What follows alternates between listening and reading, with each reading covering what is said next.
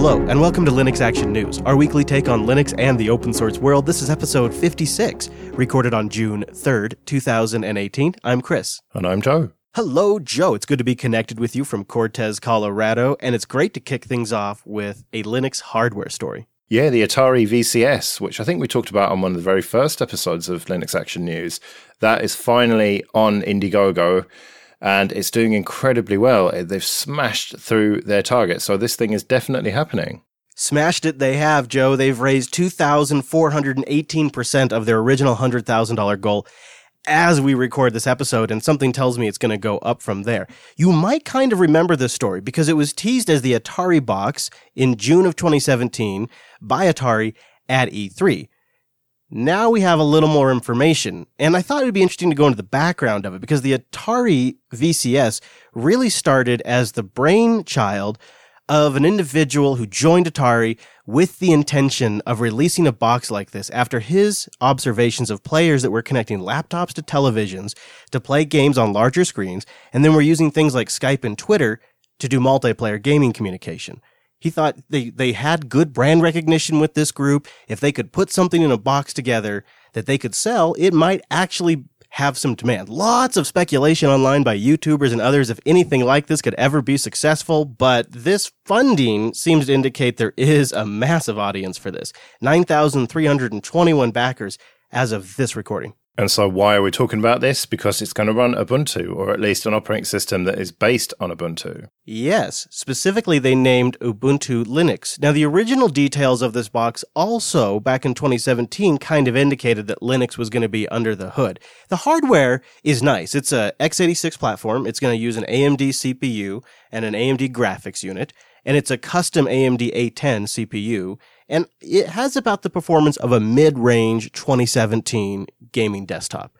So in 2018 or 2019, when this thing ships, it's not going to be the most competitive hardware spec-wise, but like most consoles, that's not the only feature of the box. Yeah, it's only got 4 gigabytes of RAM as well, which even in 2018 feels a little bit low. And I think next year, when this actually ships, that's going to be even lower, isn't it? It's going to seem like very old specs, but if you are using this thing to play old emulated games, then that's going to be plenty. But if you kind of looking to play more modern games and it is going to support Steam, then you're going to be pretty limited in terms of what you can play with it. Yeah, it's not really clear on that part. So there's a couple of things in here that piqued up my interest. They said that you're going to have access to the, quote, Linux sandbox, and you can add more storage via cloud or USB, and you'll be able to run multiple operating systems, quote, at once, load homebrew games, and customize your own unique platform.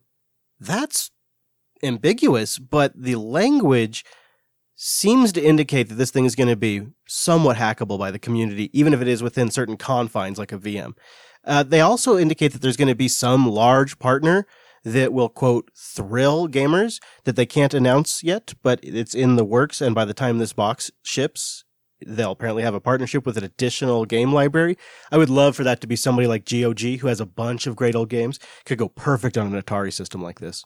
But it's funny that they point out several times that this thing's running Linux, and they use the word Linux and open source, and then they proudly say that their UI is a proprietary Atari UI on top of it. It's a very strange juxtaposition there. Yeah, it's because they're proud of their branding and the artwork and the retro look and feel they think they've come up with. They think they've nailed that.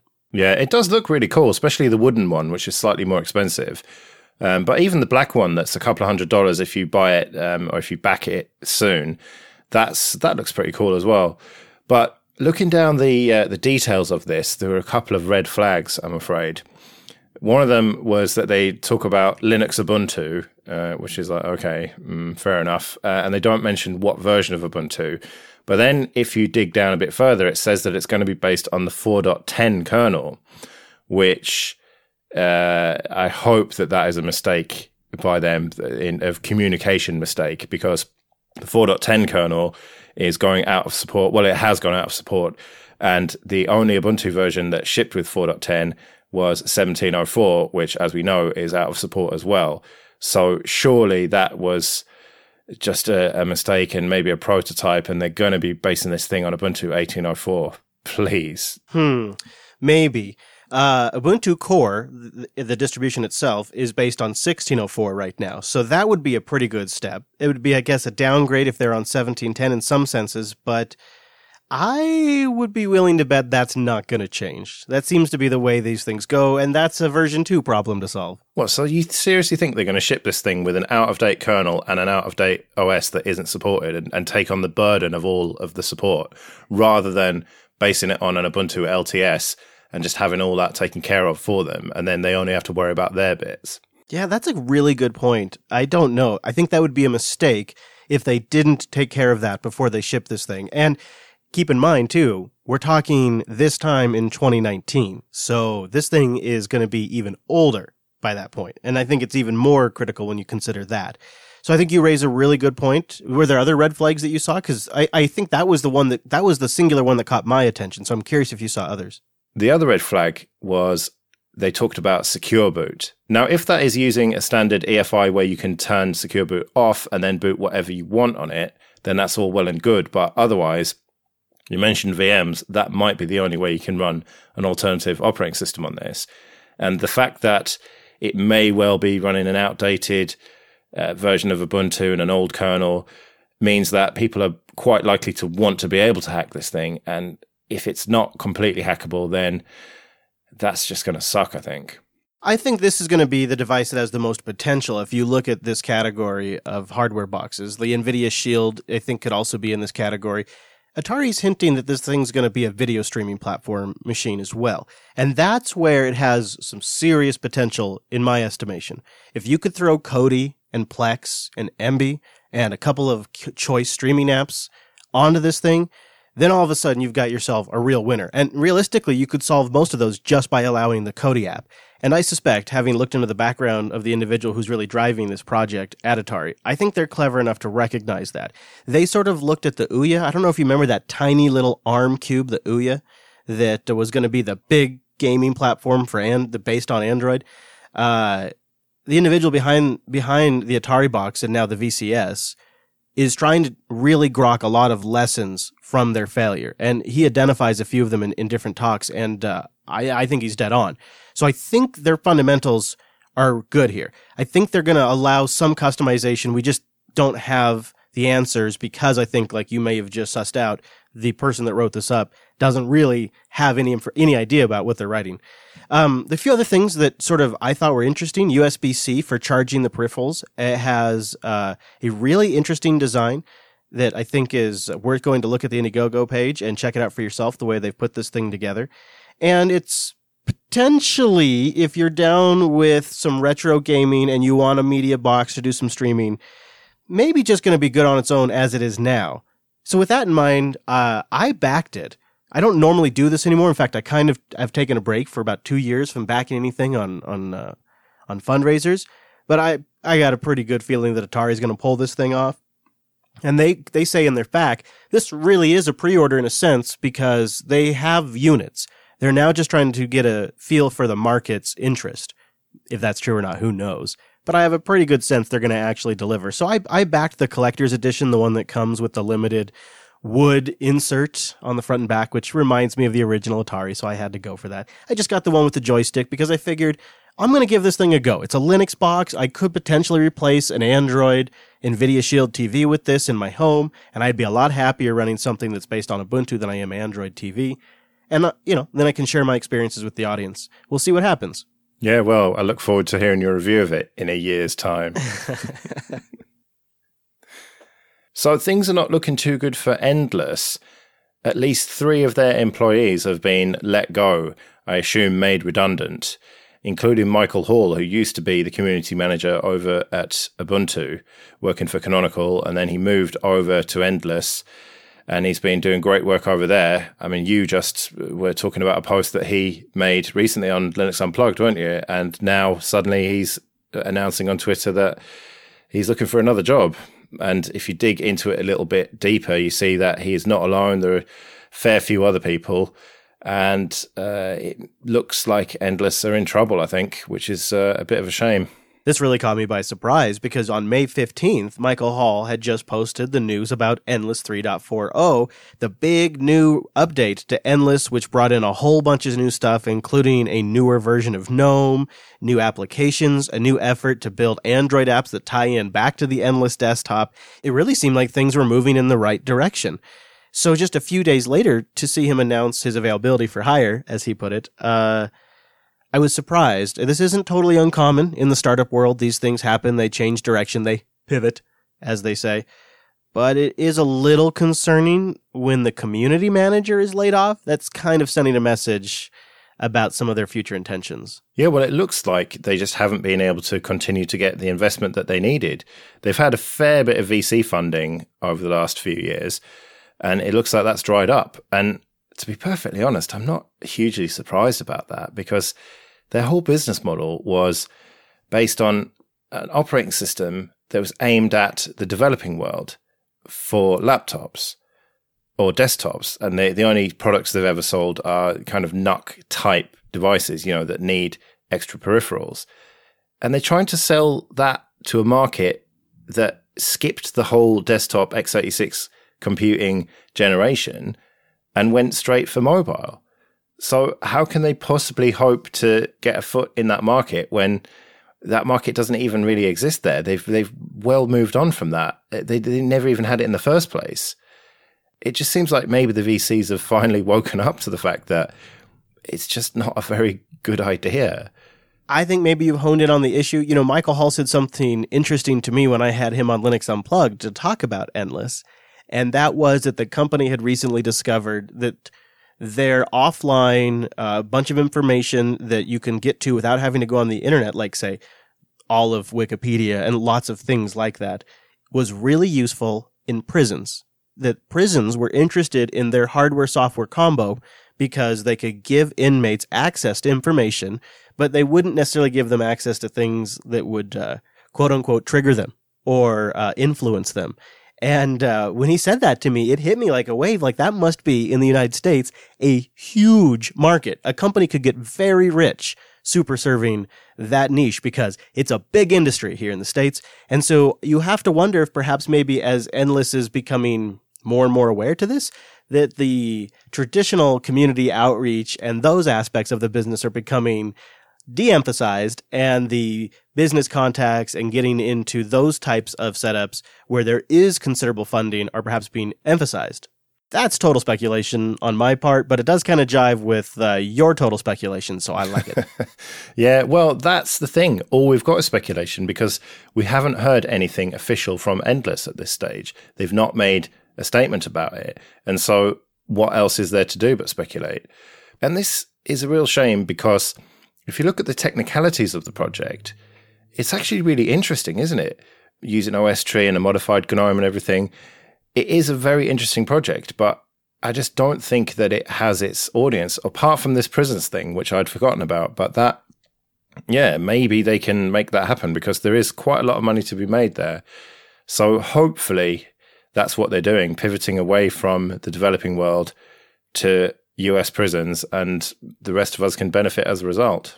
I don't make any promises because I'm on the road and connectivity and time are very limited, but I'm going to try to contact Endless and get a comment on the recent layoffs and our speculation in the show and see if they want to put anything on the record, and we'll do an update if they do. But I'm betting for now it's going to be mum's the word. Yeah. Well, speaking of GNOME, something that caught my eye this week was a story on Phoronix about something that came out of the GNOME 2018 Performance Hackfest. And that was a comment from Eric Anholt, who essentially said that GNOME 3 is just too heavy to run on a Raspberry Pi. Despite the various improvements they've made with regards to the graphics stack and all the rest of that, it's just too fat.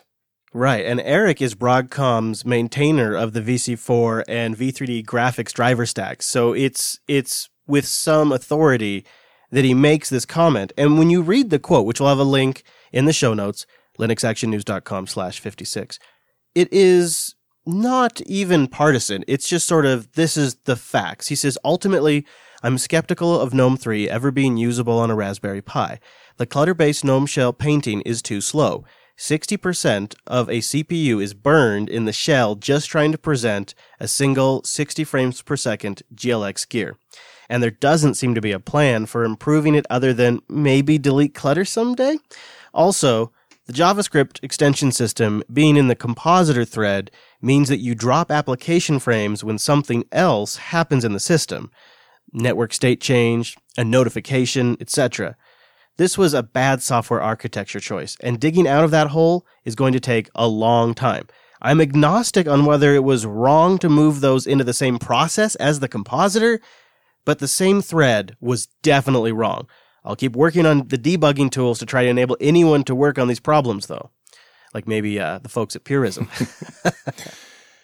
Yeah, there are two reasons that this caught my attention. One was obviously the Librem 5, which Purism are working on, which is an ARM-based device, not a massively high-end one.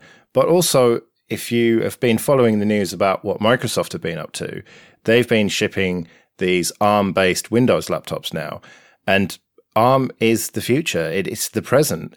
And x86, okay, that is still going to be around for professionals and developers. And, there's a lot of people who are going to use that. But consumer machines are moving over to ARM, I think. And GNOME just doesn't seem to be suitable for those types of machines. I've been thinking about this because we've been talking more and more about this. And I think what we're witnessing is the conflux of a huge expansion in the GNOME user base as 1804 and 1710 shipped and the Ubuntu users moved over. And we're also seeing this quicker and quicker pace towards ARM and getting more and more things to work on ARM systems. And that's also exposing a bunch of issues. And at the same time, we're moving to Wayland. And that's making us rethink a whole bunch of architecture stuff. And these things, these pressures are all pushing against GNOME Shell at the same time right now. And something's got to give. And it's resulting in a lot of conversation about performance, drawbacks, and limitations of the design of GNOME. And I don't know where we go from here because right now it's a massive desktop that's shipping on pretty much every professional grade, quote unquote, distro. You don't know where we go from here? Well, get my troll face on. Plasma, surely, and Qt generally. Yeah, although it does seem like the upstream market, the curators of the desktop have made their decision, and GNOME and GTK it is. Thankfully, it's trivial for those of us who care to make a change. Like, I'm just running Plasma everywhere now. Got family on it too. I've just gone crazy with how great it is. I love it, love it, love it. And it was a big refuge after getting very frustrated with my GNOME desktop. I still think it's a great project, and I really hope they do pull it out because they have some great designers, they have some great ideas, and they have a ton of market momentum. So just for the desktop to be successful, I hope they pull this thing out. But in the meantime, yeah, I'm living in Plasma land. Last.ting.com. It's smarter than unlimited. When you use less, you pay less. And when you need more, you just pay for what you use. Your minutes, your messages, and your megabytes. Whatever you use, that's what you pay for. It's $6 per line. You want one phone? $6 a month. You want two phones? Guess what? $12 a month. It's really straightforward and simple. I almost always have about a $40 a month Ting bill. And that's with several phones on my bill. But that's because I'm always on Wi-Fi and I don't like to make phone calls. But on these road trips, I end up using some Ting data. And it ends up being like $10 or $15 more that month. But man, does that wash out across the 11 months that I'm not doing that. And the thing about Ting is they have GSM and CDMA network. And I like to use the best tool for the job. And I came into the spot I'm parked in right now in Cortez, Colorado. And I thought for sure it's going to be the GSM. I'm going to go with the GSM signal. I jumped on there and I had about a negative 110 dB. It wasn't very great. It was usable though. About 110 millisecond ping to the Google servers. Not great for VoIP calls and doing shows. So I thought, I'll just give the CDMA network a try. I pop over. I have a Nexus 6P. So I pop over on my Nexus 6P on the CDMA network. Heck, if I'm not getting negative 80 dB right now, and I've got full bars, and Joe and I have been sitting here having this entire conversation over my Nexus 6P on the Ting CDMA network tethered to my laptop. And right now, I'm getting 50 milliseconds as I ping the Google DNS server. I love the flexibility of Ting. And as a small business owner who's on the road, I would never go with anything else. Having that choice between GSM and CDMA means the difference between us having a smooth conversation or having a choppy show. And that makes all the difference. Check it out. Last.ting.com. Huawei.com. Let's talk about Huawei and them locking down their bootloaders. Traditionally, Huawei have been pretty good with having their phones be unlockable, and then you can flash all sorts of custom ROMs on them. And they've always been fairly affordable as well. So they've been quite popular among people who want to run things like Lineage OS, but don't necessarily want a flagship. Well, that has all changed now because they've decided to not give people the codes to unlock their bootloaders anymore. And if you've got an existing device, then you've got under 2 months, I think, at this stage to get one. And then they'll just cut you off, and any new devices won't get one. So official advice, if you want to run custom ROMs, is don't buy a Huawei. This seems like a really strange about face because Huawei was considered one of the go-to brands for ROM flashing. In fact, for years, they had forums open where people were discussing this. They made it fairly easy to get the bootloader information for each of the device. They even had support pages that would go through the process of how to unlock. And then things like about a month ago started to change. The pages went away, and then you could email support and they would reply with some steps and maybe the unlock code that you needed. And then that stopped. And then we have this official policy, anything sold after May 25th, 2018, this is going to be the new policy going forward. And I don't know what to make of this other than they must have gotten burned somehow. The support costs must have been too high and they're making changes, or they were pressured into making a change. I'd be curious to know what the audience's speculation is too. What, are you speculating Google might have done this to them? I don't know. You know, you've got this new update process that was announced at Google I.O. that sounds pretty great. We just talked about it, and there's some new requirements to sign. Maybe there's some, I don't know. I'm just speculating, but maybe there's some suggestions from Google that to really secure the device and make sure these updates are the right ones and that people aren't getting malicious ROMs or something like that, you have to make these steps. I mean, they could make a good case. And the larger consumer market doesn't really care about this.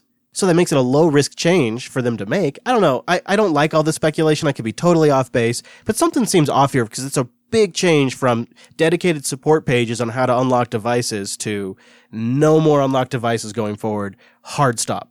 Well, I think you hit the nail on the head in there by saying that almost nobody cares about this. I think the kind of people who are listening to this show probably do. But the general public can't even conceive of the idea of putting a different operating system or ROM on their phone. They don't even know what that means. And so the vast majority of people who would buy a cheap Huawei phone or even a high-end one, they're just buying it to use as a phone. And it's always seems strange to me when people do that. They buy a phone and just don't look whether it's supported by Lineage first before buying it and stuff. But that's just what normal people do. And so I don't think that they're going to lose any customers over this, or the very few customers, and they obviously just don't value those customers. See, that's where I think their mistake is. That's a very valuable customer base because where do you get any new ideas other than watching what the fringe of your users are doing? Watch the fringe user base, see how they're pushing their devices, see what crazy things they're adding to their custom ROMs to make their devices better. And then you, as an OEM, can sit back and watch that and cherry pick the best ideas. And then you integrate that into your product offerings that you sell to all the mainstream consumers, and boom, all of a sudden you offer something that's truly different than the rest of all of the other Android handsets on the market. And I don't know how you get there without supporting ROM communities. I grant you there's a support cost to supporting the ROM community and making sure that stuff works, and when their devices break and they try to make warranty claims, there are costs there, and perhaps they're great. I don't know. I doubt it if it's a small community to begin with. It seems like the insights you get from them, watching the things they do with their devices, outweigh that support cost. But what do I know? I don't make phones. Well, let me counter that by saying, first of all, you don't have to be looking at the custom ROMs on your own phones to see the innovation. You could just buy a couple of Pixels or whatever and flash the latest ROMs and see what the community is doing on other people's hardware. And also, in terms of them being valuable customers, well, not really, because the kind of person who's going to flash custom ROMs on their phone are the kind of person who is not just going to buy a new one all the time. They're going to try and extend the life of it with custom ROMs. So really, it makes sense that they don't care about that push in the market, I think. Well, then we're all just going to have Pixels. See, somebody has to support these communities, and somebody has to be the one watching them to put those features forward. So if they don't do it, somebody else will. So that's their loss. And if what you say is true, then it sounds like the lifespan of custom ROMs is limited anyways, and they're just making the right move. That's depressing, and I don't like it. Well, speaking of depressing, Samsung won a court case in the Netherlands, and so now they're not going to be forced to update their old phones for 4 years. Isn't this something a consumer group went after Samsung for not distributing updates in a timely manner? And their basic argument was Samsung should be like a car manufacturer. And if a car manufacturer is making so many models of cars that they can't produce them safely, then they should stop and produce fewer models and variations of cars until they narrow the scope to something that they can support properly. I thought that was an interesting argument. They took that to the court, and the judge said, thank you, but no thank you. The court ruled in Samsung's favor and said that the claims that were made by that consumer group were inadmissible because they related to future acts that Samsung may or may not make, and we have no idea what the future holds, so the judge said, go along, no thank you. A very spurious argument, I think, and it makes you wonder who had the better lawyers here. You would imagine Samsung, obviously, with all the money they've got. I think Samsung's lawyers have better lawyers than the consumer group's lawyers. Yeah, probably. But it's just a bad state of affairs, isn't it? That loads of these manufacturers sell these phones that never get updates. And we seem to bang on about it all the time, but this jumped out at me as a potential opportunity to say to them, no, you can't get away with this. You have to supply security updates at the minimum. And they're just not interested in doing it. And it seems that maybe the courts in this case didn't understand the implications of what they were talking about. And maybe it was a bit beyond them, because I just don't see how they lost, really, apart from that having the more expensive lawyers situation. Well, see, Samsung sees it the other way. They told the BBC that they were satisfied with that ruling and that the judge has acknowledged that Samsung is doing more than enough to ensure safety of its products. Stop right there, though. It's interesting that this is starting to be discussed more and more as a safety issue. I think this should be looked at the way you can have flaws in consumer electronics, like a toaster that can catch your house on fire. You can have flaws in your phone that can expose your private information or your nudie pics. And further, in that statement they released to the BBC, they say, quote, "It's a pity that the court route taken by the consumer group has unjustly cast our update policy in a negative light. And the ruling shows that we take the security of our smartphones we provide to consumers very seriously." So you see, Joe, Samsung says you're wrong. Yeah, I suppose I am wrong here. And something we were definitely wrong about last week is Essential. They are not shutting down, according to Andy Rubin's leaked email. Yeah, definitely not shutting down. I hope this is true. I do know one rule about business financing, and you can see lots of other business financing tip experts sharing this information freely online. You never say you're selling. You never say that. You can say you're raising funds. You can say you're going to get a loan, but you never say you're selling, because then your value plummets and you're not going to get anything for the sale. So the strategy, especially with Silicon Valley type companies, is to be fundraising. And while you're fundraising, you might also then just slip into sales discussions. And you can see lots of people talking about this online. So it's not really clear, because I saw that email that came out. What Andy Rubin said in there was essentially, we're not closing, but we are reconsidering the entire product lineup, and we're going to try to get a big fatty loan from the bank. That could be industry speak for all options are on the table. Well, I hope that that's right. I hope that all options are there, including that they'll get some more financing and make some more phones, because from everything I've heard about the Essential phone, it is pretty good, and it is very developer friendly, and the complete opposite of Samsung in terms of the security updates. They're a model citizen, so it would be a real shame if they were to go away. Yeah, we did get some notes from some listeners that have the Essential phone, and they sold me on it. I want one now, so I hope they do keep making them, because it sounded like a really good phone. And like you said, too, they're the opposite of what we just talked about with Samsung and Huawei. They're very developer friendly and community friendly, which you really have to appreciate, especially from where we sit. So hopefully things are looking up. Let us know what you think about anything we've talked about today, including your take on any of the stories at linuxactionnews.com/contact. And you mentioned that you're on the road to Texas Linux Fest. Yep, right now I'm just in the Four Corners area of the United States, but June 8th through the 9th, I'll be in the Austin area at Texas Linux Fest. We do have a Telegram group set up if you want to join us, maybe grab some barbecue or just hang out, jupiterbroadcasting.com/Texas. And if you want to track where I'm at, maybe meet up in the route there or on the way back, jupiterbroadcasting.com/rover, where I have an embedded tracker for you and the NSA. Which is how I knew you were near the Four Corners Monument. Yeah. And the best way to get episodes every single week is to go to linuxactionnews.com/subscribe. And please consider supporting the entire network and all the things we do at patreon.com/JupiterSignal. We'll be back next Monday with our weekly take on the latest Linux and open source news. I'm at Chris LAS. I'm at Joe Ressington. Thank you for joining us, and we will see you next week. See you later.